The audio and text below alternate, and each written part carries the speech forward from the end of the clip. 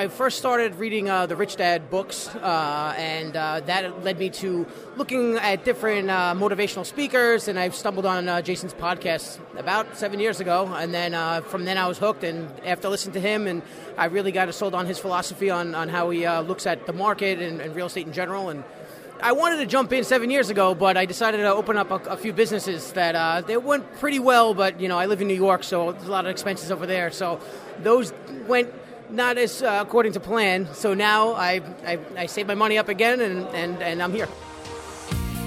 Welcome to the Creating Wealth Show with Jason Hartman. You're about to learn a new slant on investing, some exciting techniques, and fresh new approaches to the world's most historically proven asset class that will enable you to create more wealth and freedom than you ever thought possible. Jason is a genuine self-made multimillionaire who's actually been there and done it. He's a successful investor, lender, developer, and entrepreneur who's owned properties in 11 states, had hundreds of tenants, and been involved in thousands of real estate transactions. This program will help you follow in Jason's footsteps on the road to your financial independence day. You really can do it. And now, here's your host, Jason Hartman, with the complete solution for real estate investors. Welcome to episode 1173. Thank you so much for joining us today. This is Jason, and I've got Adam with me for this episode. Adam, welcome back. Thank you. Good to talk to everyone. The question is, where is the economy going? Yesterday was tax day, and I, for one, saved a lot of money on taxes, and I want to thank the man that half the country hates, that is Donald Trump. And I said, love him or hate him, he'll be good for the economy, and I think I was right about that. I think I was right about that one. It's debatable, of course. The economy is going to enter a recession here at some time in the relatively near future. No surprise there. Business cycles, Austrian economic theory, et cetera, but Trump seems to really have postponed that because we probably should have entered that cycle a couple of years ago. But, this is all like the relationship status on Facebook. It's complicated, and it really is. But our old Federal Reserve chair, and let me tell you, he's getting old, is Alan Greenspan, of course. He was the longest-serving Fed chair, at least of my lifetime. That guy was in there forever and ever. He was on CNBC recently, and he had some interesting things to say. I thought, Adam, one of the really interesting things was a metric that I had not heard before, and Greenspan talks about it in this short 2-minute clip. And you know what he said? What did he say, Jason? He said that a 10% increase in stock values equals a 1% increase in GDP. I've never heard that metric before, tying the stock market in with the gross domestic product. It does make sense. I didn't know the amount on that, but of course the stock market, being up is a sign generally that productivity is up. Not always, because you have the speculators and they're not investing in real productivity gains. They're investing for speculative reasons. But, if you ultimately say that the wisdom of the marketplace is that investors pile more money into companies when they're being more productive, that argument is on the whole valid, I believe.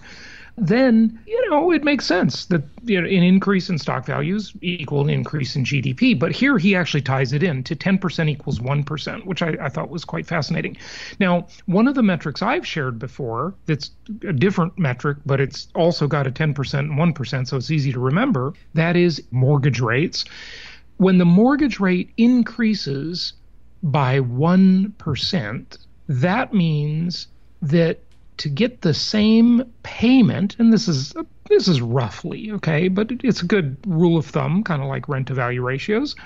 To get the same payment on that house, you need to see a decline in prices of 10%. So 10% equals 1% there too, okay? So if you see rates drop by 1%, then that means you can pay 10% more for the house, and it's about equal. Okay, so also interesting, the 10 and 1 ratio number, the correlating indicator like that, that's interesting. You want to jump in and listen to this video? Absolutely. Okay, so this was on CNBC. I have to tell you that it sounds like they're on the trading floor, so forgive the noise in the background. It was good enough for broadcast, so hey, it's good enough for us. There is some background noise, and Alan Greenspan, he's a little hard to hear, so just bear with us. It's a very short clip. I want you to hear a couple of things he says. He talks about the weight of the entitlement burden, how it will weigh on the economy. I think that's true. The entitlements will cause a decline in growth, and then he'll cite the metric, and then we'll be back on to talk a little more about it. Okay, here we go. What we're seeing now is, I think, some improvements, fairly significant improvement in the very short run range of the economy, but I don't think it's going to stay there. I think it's going to begin to fade out because Europe is not doing well, and we still have the problem, which there's very substantial fiscal problems associated with entitlements. Yeah. I know you've been flagging that for a while. So when you say it's going to fade out, are you talking about the stock market rally or the U.S. economic growth picture, or both? No, I'm not forecasting the stock market rally. I'm just merely saying that the stock market rally to date has already built in a significant rise in GDP in the current period. And it's a 10-to-1, 10% rise in stock prices is equal to a 1% rise in the real GDP change. So that there's a bit of a stock market aura about the current economy. So you see it's short-lived. I mean, this is a decade-long expansion now that we are in. Sorry, it's loud here at the New York Stock Exchange. We've got an IPO today, Mr. Chairman. So how much longer do you think the recovery can last now that we're going into past a decade? Well, I think the real major problem is, over the long run, we've got this very significant continued drain coming from entitlements, which are basically draining capital investment dollar for dollar with any major change in entitlements. And entitlements are going to rise. Why? Because the population is aging. There's no way to reverse that, and the politics of it are awful, as you well know. Okay, so that is pretty interesting. Now, Adam, you've heard me talk on the longevity show, the longevity and biohacking show that I also host, about the wide-ranging impact, the giant impact of longevity, the aging population that is living longer, overall living longer. Sadly, in the last 2 years, lifespans have actually declined because of bad diet and so forth, but that's sort of another subject. Overall, people are living longer if you look at the more macro picture. Now, that has a huge burden, and Greenspan just alluded to that, on the welfare state, on the entitlement burden. Giant impact on the economy, on governments, on government entitlements, etc. So pretty fascinating but disconcerting stuff that bodes well, if you want to call it well, for the inflationary outlook, which benefits us investors if we play the game right and take advantage of my inflation-induced debt destruction. Well, it also means, if you think about the fact that people are living longer, if they're living longer and healthier, then you have more competition for homes and for people needing a place to live. So that's good for landlords as well. And for jobs, interestingly, because people are working longer, not always by choice, but they're definitely doing it. And so, yeah, big impact. Yeah, you have an increasing population, not necessarily because of any kind of baby boom, but as you alluded, because of just an aging boom, the graying of America, as we've called the trend. And if people keep living longer and longer, heck, we need more housing because people are being born, but they are living longer. So it just creates more demand for housing stock. Absolutely. As long as our diet doesn't make it so bad that we have to move into assisted living centers, and that's a whole different part of real estate. Right. And by the way, since you brought that up, I want to mention assisted living here for just a moment. Folks, I know that there are some of you that think, well, I should go out and get into the assisted living business. And I have looked at that business in depth. I profiled my trip to Phoenix a couple of years ago when I attended an assisted living conference, and we toured assisted living facilities and so forth. And first off, I want to say that a lot of the promoters of these things make that look dramatically easier than it really is. I mean, dramatically easier than it really is. That is complicated stuff. Basically providing, a version of healthcare to people. The insurance requirements, the ability to get insurance, the insurance policies that cancel on you, getting good help, getting good coverage, that is a whole business, not an investment. That is a business. Okay. And, I've made offers on a couple of these facilities a few years back, even before I attended that conference. And, I think largely this is priced into the market. And it's been priced into the market for decades. I mean, I remember reading in the Orange County, California, because there are several Orange counties, Orange County, California Business Journal in the late 80s about companies that were gearing up for the graying of America. Look, this is not a surprise.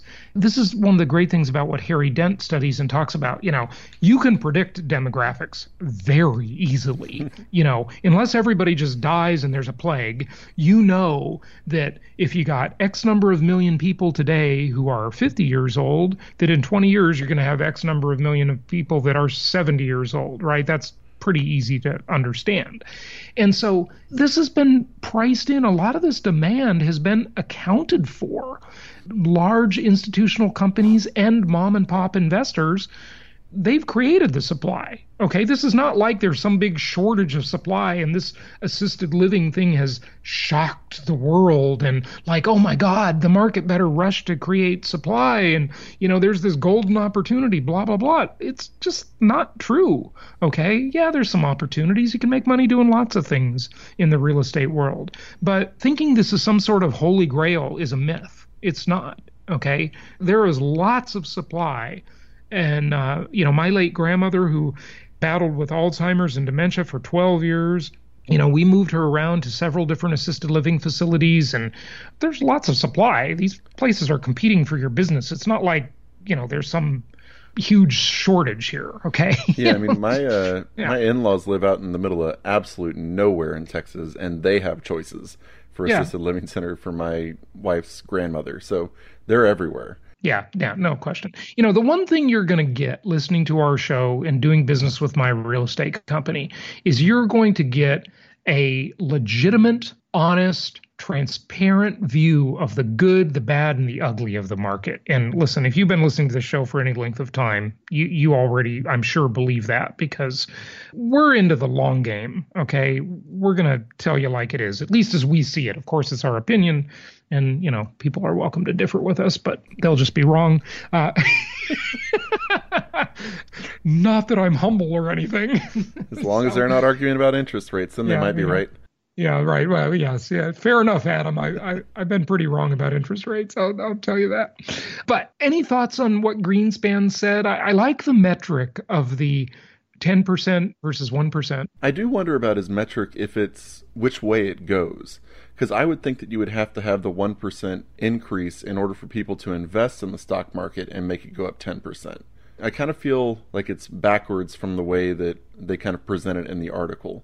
Because if you don't have the GDP increase, then you don't have the money to put into the stock market. Well, there's a difference between GDP and capital formation. I mean, one equates to the other overall, but you can still have a lot of capital out there that has been saved or is available that isn't going, I mean, it does indirectly, but it's not directly going into the GDP, right? So what do you think? I mean, what do you mean? When the stock market goes up, it doesn't actually increase the output capacity of the United States. So it would seem like you would have to have the output increase before you could invest in the stock market and make the prices go up. Yeah, so this is a chicken and egg discussion probably, right? Because, the idea being that if capital flows into these companies, then the companies have more wealth with which to invest and create new supply, right? They can ramp up their factories, they can expand their operations, they can hire more people, they can invest in more R&D or technology. And so all of this, it does come into the market. I mean, like anything, it's complicated, right? Because is the capital there to invest? Well, if it is, then it flows into wherever it flows, wherever capital is, money goes. I love the saying, money goes where it's treated best. Okay. Money always ultimately goes where it's treated the best. So business-friendly environments. Meredith Whitney years ago when she was on the show, we got to replay that interview, Adam, because she was so right. When she wrote that book, The State of the States. And so money goes where it's treated best in terms of the states. You live in Texas. I live in Florida. Money's treated pretty well here, not treated very well in New York and California. So it flows out of those places. To an extent, I know you can say venture capital, Silicon Valley, I've heard it all before. Okay, but overall, the middle class money is flowing to where it's treated best. I also will say, when he talks about what's going on in Europe and with the entitlements, it does make a pretty good case for the Fed not raising rates for the rest of the year like they've suggested they won't. So, I mean, that is definitely something with the concern that we're seeing in Europe and also a little bit in the United States. It does make it pretty likely that the Fed is going to have to stick with we're actually not going to raise any more this year. Yeah, well, I think you're definitely right about that. I mean, the Fed, as we've talked about before, the Fed overdid it. They just really took the punch bowl away too abruptly. And, Trump got on their case and he was right. They were just too aggressive. That was too sudden what they were doing. So, they got the feedback and they toned it down. And so now, things are okay there. Now, of course, we're assuming that Alan Greenspan's speaking and acting out of one side of his mouth as opposed to when he was Fed chair. And Lord only knows what he meant by what he said. Yeah, well, what Adam is referring to, listeners, is how Alan Greenspan always talked in hieroglyphics. You never could understand what that guy was saying. It was like talking in code. Compare that to Jerome Powell, who I think is just a really transparent kind of, Fed chair. I mean, he's just really kind of a much more plain-spoken guy, and I appreciate that. I like it. So, yeah. That's interesting. Okay, what else should we talk about? You want to go into Zillow? Yeah, Zillow. Boy, this is changing. The game of real estate is changing. Now, this applies mostly to traditional home buyers and sellers, not investors very much. But I just thought it was, I thought it was interesting. So go ahead. We've got the article I posted. That's what you're referring to, right, Adam? Absolutely. So Zillow is starting to expand into the traditional buy and sell process in the Dallas-Fort Worth area. They announced it late last year, but it officially launched Monday. And so they're going to offer homeowners a no-obligation cash offer. And if you accept, then they buy your house, prepare it for showings, and list it for sales. So it's kind of the quick way to get out of it. And they have it in Phoenix, Vegas, Atlanta, Denver, Charlotte, and I think one or two other markets. But I question whether this is something that will actually work in high-appreciating areas. Personally. Well, why do you say high appreciating areas? What do you mean by that? Because people have a sense of, like myself being here in Austin, it's skyrocketed over the years. And there's just there's not really much transparency. You're going to have to trust Zillow in this situation to be giving you the best price whenever they offer you the price they're willing to pay for it. And if you're in a high appreciating market, you're going to say, well, I don't know, I think my home is worth more than that. Because, I mean, you've seen home prices going up so much. So I just question whether people are going to trust the offer they get from Zillow, because it's essentially whenever you sell your home, usually you get your idea from your real estate agent, hey, I think it'll sell for this much, and then you actually put it on the market and get your fair market price. With this, if Zillow is going to make a profit, they're going to have to give you less than it's worth. Oh, absolutely. And that's the big myth about these iBuyers, as they're called. And, we've talked about them quite a bit. The iBuyer marketplace, whether it be Zillow or Opendoor or any of the many others out there, they're trying to really, really commoditize single-family home real estate. And I would caution sellers that, and buyers, because it works on both sides of the market, unless something is exposed to a marketplace, you really are in danger of not getting a fair deal on either side. When there's a marketplace, participants come in and they bid either way. They bid up, they bid down, they bid to buy, they bid to sell. I mean, we all probably listening, all of us value the free market. And this is just an attempt to do an end run around that. People have been trying to do this for 30 years. Okay. But the technology really is better and the data is better now. I also wonder how it'll work out when another recession hits, especially if we have another great recession. Because if Zillow buys up all of this property and if they get big and they're continuing to do that, they could be stuck with it. Yeah. As soon as there's a big downturn, what do they do? Yeah. Well, what we're seeing here is a symptom of these tech companies, these platform companies. They just have more money than brains. I mean, they got to do something with their money. So look at, if I was in the position where a bunch of venture capital or Wall Street money came at me, I would try to figure out a way to spend it too. That's what you've got to do. They're not all making great decisions. This is why when you are a small business that is not funded by these external sources, your business model tends to be much more stable because it's real. A lot of these overfunded companies, they do silly things. I mean, look, we all saw it. We're seeing it now, but we all saw it because now it's played out and we saw the result during the dot-com bubble of 1999, 2000, and even into 2001.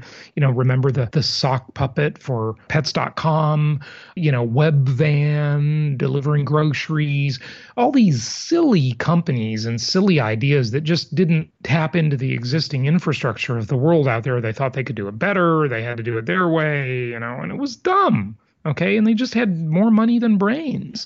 And that's what happens. Even really sophisticated people and really sophisticated companies with an army of financial engineers and MBAs, ultimately, at the end of the day, if investors are throwing money at them, whether it be VC investors, angel investors, or Wall Street money, they got to go spend it.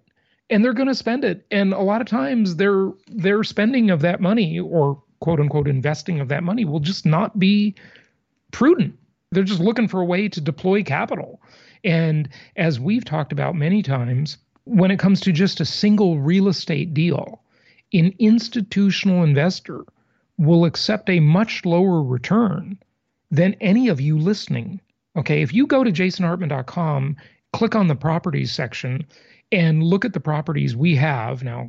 Admittedly, inventory is scarce, but it's getting better. It's not as bad as it was last year. We definitely have more inventory now, but it's still overall scarce, right? You'll see properties that are much better deals than a big $30 million apartment complex that an institutional investor will buy. When you have to deploy a lot of capital, you're just willing to take kind of lousy, mediocre deals, really. And it's counterintuitive because I always thought, Adam, that if you had a lot of money to invest, you were going to get the choice deal. You were going to get the best deal. Not true. It's the opposite. It's counterintuitive. Whenever I buy something, and I'm sure you've experienced this too, and I do a bulk purchase, I buy a large quantity of something, I expect a better deal. Mm-hmm. I'm a big buyer, right? I got money to throw around. Give me a better deal. If I order printing or supplies or, do more advertising with a company or whatever, right? If I'm a big client, a big fish, and I'm spending a decent amount of money, I expect a better deal. But the complete opposite is true in the institutional real estate game. And that's why investors, here's something to beware of. Let the buyer beware. Caveat emptor, right? Is the Latin. Beware of these companies out there that say, well, through our crowdfunding platform or through our fund, you're going to have access to institutional grade investments or institutional quality investments that usually the little guy doesn't have access to. That is such a load of crap. I mean, okay, well, it's true that you'll have access to these institutional quality investments, but the quality sucks. You can get much better quality at jasonhartman.com/properties. It's just so counterintuitive. It's funny. Yeah, I mean, you're fighting against the people who have the same amount of money as you, and who don't necessarily have to sell. So they know that you have to deploy a lot of capital. They have a lot of capital themselves, so they don't have to give you a great deal. Yeah, this is the problem. And, we did not get time. I was going to do a little presentation on this at Meet the Masters.